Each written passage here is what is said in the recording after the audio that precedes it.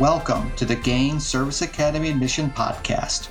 In these episodes, we will explore all things related to gaining a coveted appointment to the Air Force Academy, Naval Academy, and West Point. And here are your hosts, Rob Kirkland and Trish Penroth.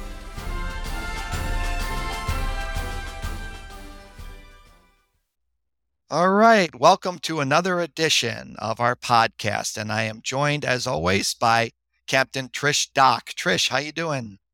I'm doing great, sir. How are things over in California? Good. Everything's doing great, and Florida, and we're on different parts of the country, but we're still loving life and enjoying letting both Service Academy and ROTC folks know about the latest and greatest about what's happening with admission or getting a scholarship. One of the things that's been on my mind, and I think been on the mind of pretty much a lot of people in higher education, is the SAT and ACT and how that is being treated for college and university admissions, and whether or not the attitudes towards the SAT or ACT or the relative weight that is being given to that standardized test is going to affect the way that the academies and ROTCs select people for an appointment or a scholarship. I just thought today we might talk about this and sort of what we've been seeing, if we've been seeing any sort of trends moving towards maybe a de-emphasis on the SAT or ACT,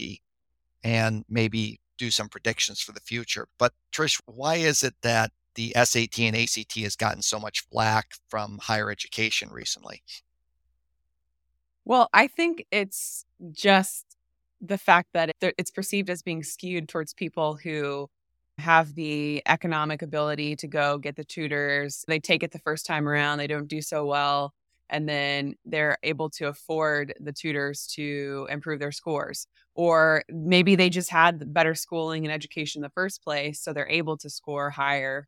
So really just skewed against a disadvantage, I think, at the end of the day. Yeah, my daughter went to a private school, and they had some students that were taking this in the sixth grade, continually drilling this thing through the sixth grade all the way through to when they were juniors in high school. So they had 5 years of preparing for this test. So clearly, if you have the money or the desire or the pushing and all the educational benefits and family members that are educated, all the things that we attribute to people with more income, then they're going to do better on this test, and it's going to disadvantage those that are not in that situation. So the places across the country, colleges around the country, have made decisions to either treat the test as optional or test blind. And so what I want to do is just briefly talk about what is meant by test optional or test blind. Is we look at test optional, which is really the majority, I think, of colleges and universities in the country now, is that the test is accepted or not accepted.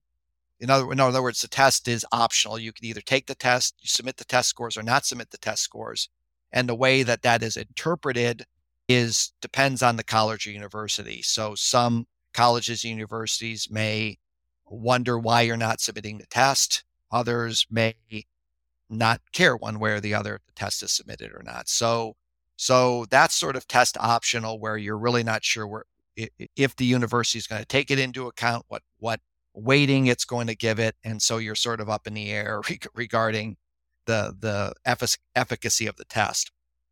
The other one is test blind, which is the University of California system and the state system here where I live in California, where that's not even considered in the admissions. Even if you submit the test, they don't even look at the SAT or ACT. I would say a minority of colleges and universities are doing the test blind option. More of them are doing the test optional piece. As far as how it's affecting traditional college and university admissions, what it means is that the SAT or ACT is less weight. There's less weight on this test than there has been in the past, even at test optional colleges and universities. And if this continues, then likely what's going to happen is more colleges are going to adopt either a test optional or test blind, and it's going to continue down this road. That's sort of what we're looking at here with colleges and universities. And obviously, service academies and ROTC is going to be affected by these trends. If we look at high schools, for example, high schools are de-emphasizing the SAT and ACT. And I don't know if you have any anecdotal examples of that, Trish, about how high schools just are not making the ACT or SAT part of emphasis for their high school students. It goes back to exactly what you explained with test optional and test blind, especially where you're geographically located. If you're located in the state of California, chances are your high school is going to be making you take the PSAT, or really just putting that focus on the level of preparation, because they want students to be successful. They want them to go off to college. And now that the requirements aren't necessarily stressing SAT, ACT as much, why push it as hard in high school? Exactly. I mean, if it's not being emphasized, I remember when, you and I were going through, and I'm sure until recently, there was actually a free PSAT or even a free SAT that you could take in your high school, where the high school would pay for the SAT, and everybody in the school would sit down and take the test. That's a really good thing to keep in mind as well. If you're in one of those states, and maybe 5 to 10 years ago, you would have had a lot of preparation or just emphasis on the test, and that's not going to be there anymore. So if you're planning to apply to college or university or service academy or an ROTC scholarship that still requires this, it's a consideration. Yep.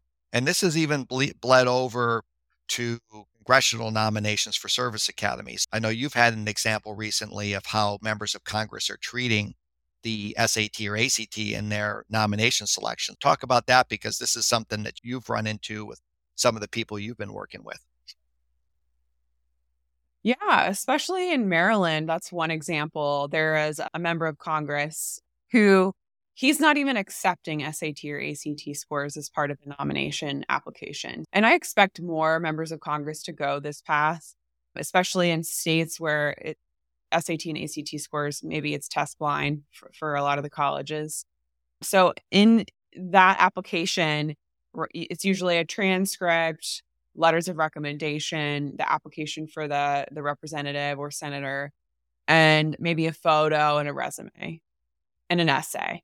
And traditionally, an SAT, ACT score has been required for that as well. However, this congressman is not even looking at the SAT, ACT. So if you're in Congressman Raskin's district, he's not even considering your scores. He is looking at your school transcript, however. So that's a consideration. Right. And so I imagine when a lot of these sites are updated this year, we may see more examples than Congressman Raskin regarding the de-emphasis on the SAT, or not even accepting SAT or ACT scores. And so I think, frankly, that Congressman Raskin is doing a disservice to his constituents in his district, because let's talk about the role of standardized testing in service academy admissions, and we'll talk about ROTC later.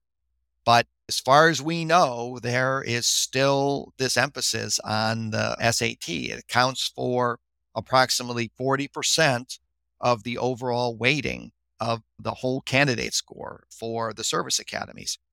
So the academy super score the test. They take the best of SAT, 2 parts of the SAT, or the best of each one of the 4 parts of the ACT to make up the super score.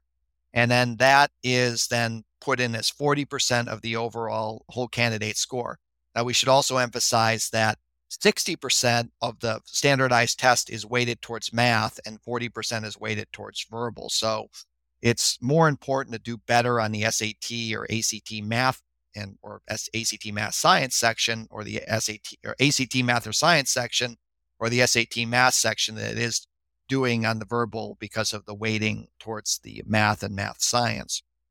But they are still using this same emphasis. So if we take a look at Congressman Raskin's district, for example, by sending out the signal he's not accepting SAT or ACT scores, what we hope is not happening is that hopefully that's not giving a signal to his constituents that SAT or ACT doesn't matter towards admission to a service academy. Hopefully that's not happening. I mean, would be a major disservice to his constituents. Plus, if he's selecting people for a nomination to an academy and not considering SAT or ACT scores, he's not following the admissions standards that the academies are using to give people an appointment. So, well, and also just looking at the way that members of Congress can nominate candidates, it kind of goes back to what method are they using? Are they sending in names ranked, or are they just letting the academy decide who the most qualified person is? And what's interesting is you would think that someone who isn't looking at SAT, ACT scores would have some other criteria for judging Right. who the most qualified candidates are and would send those in ranked. But Congressman Raskin does not send them in ranked. So it's a very interesting, basically, I'm deciding who the most qualified people are. I don't know what their SAT, ACT scores are. Hopefully they're good enough for the academy. And then academy, you decide who the most qualified person is. It's an interesting juxtaposition that we're in. Yeah. I mean, Congressman Raskin should rank the candidates. If he's going to use some different criteria than what the academies are using, then he should rank them, because if he gives it by the competitive slate, the academies are sending 40% of their whole candidate score in the SAT or ACT. I'm not sure if he's really thought through this as well as he probably could. And I'm not sure what guidance the academies are giving to these congressmen. But the reason we bring this up is because of the disconnect between the member of Congress and the academies. But the fact is that all of these things, the test optional, test blind, congressmen going and not accepting SAT or ACT score for nomination, is going to put pressure, in my mind, on the academies to move away from the SAT or ACT. And so West Point, when you look at their admissions page, they have a quote, and the quote says that West Point Admissions Committee remains committed to a holistic assessment of the applicant credentials, which include reviews of academic achievement, academic aptitude, leadership experience, physical fitness, and other unique attributes during the select application process.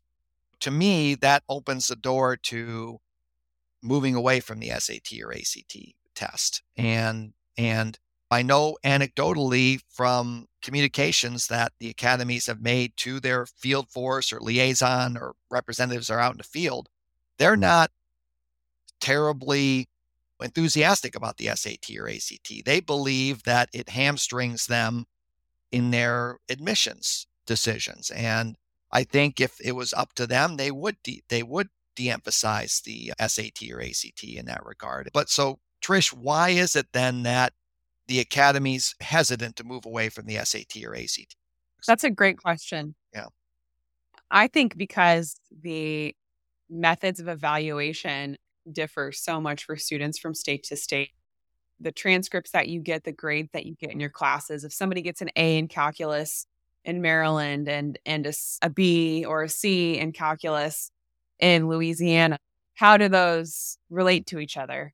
The SAT and the ACT are kind of the great equalizers, to put it bluntly, because they have to by law with the congressional mandate that they follow the top 150 and they're able to rank through the national waiting list any candidates who don't get the appointment through the congressional nomination, and those remaining candidates who've gotten the nomination but haven't gotten the appointment. They have to put them on the national waiting list, rank them from 1 to 4,000, and then by law must choose the top 150 and offer those folks an appointment, assuming that they're qualified. And how do you figure out who those top 150 are is the question. Right. And so if you have 40% of your ranking of the top 150 is through not a subjective, but an objective measure, which is the SAT or ACT, then you can be more confident in your ability to rank those top 150 candidates.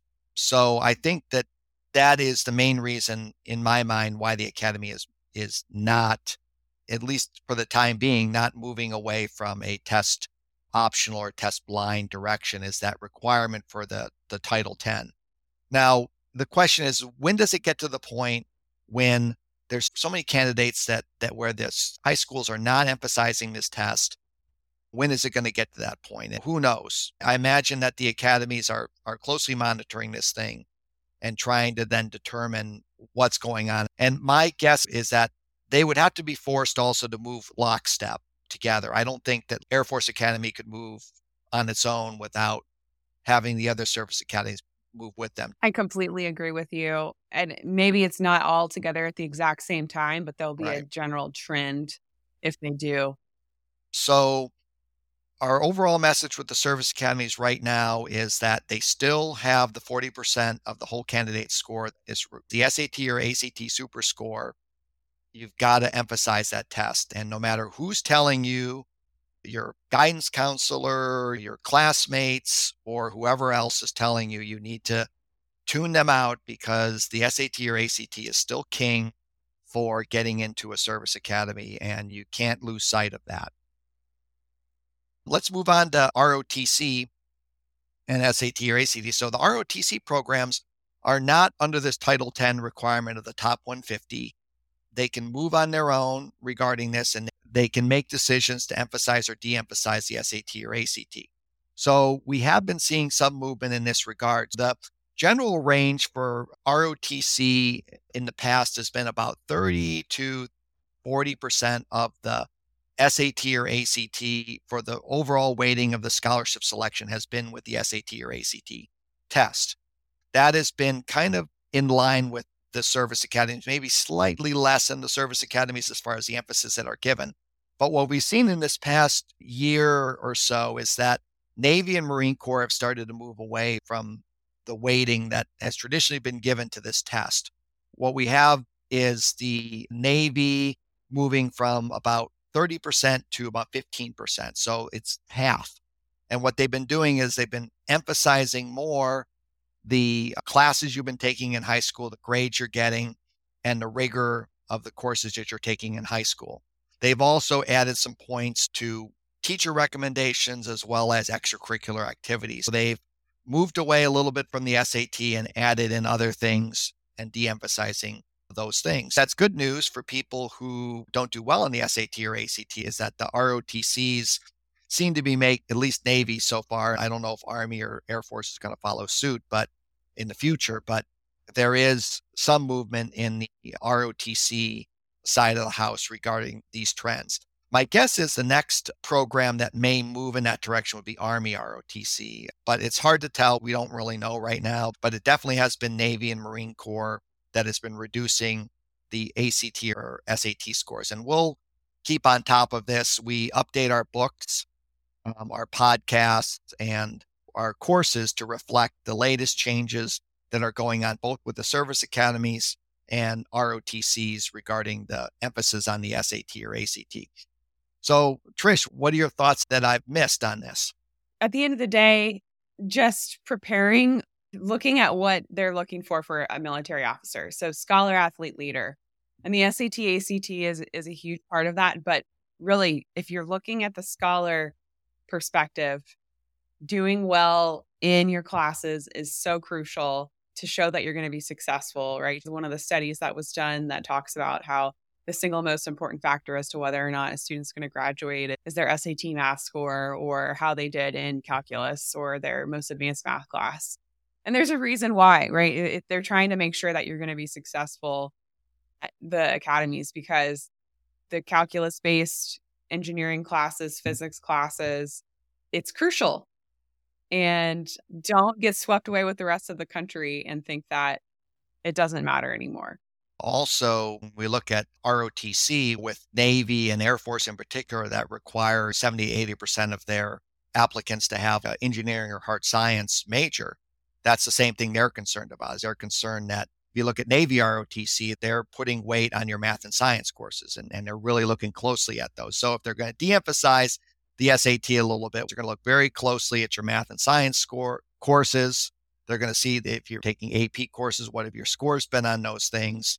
It's, even though there may be some de-emphasis on it, I think it does, like you're saying, put even more importance on your grades and the rigor of your courses. This podcast was a little bit more speculative, other than the information we gave on Navy and Marine Corps ROTC, but I think it's worth our continued attention and to kind of see where the wind is blowing here. It's our job to keep you updated on these things. And if something does change, we'll let you know. So Trish, until next time, we'll see you. You've reached the end of another episode of the Gain Service Academy Admission podcast.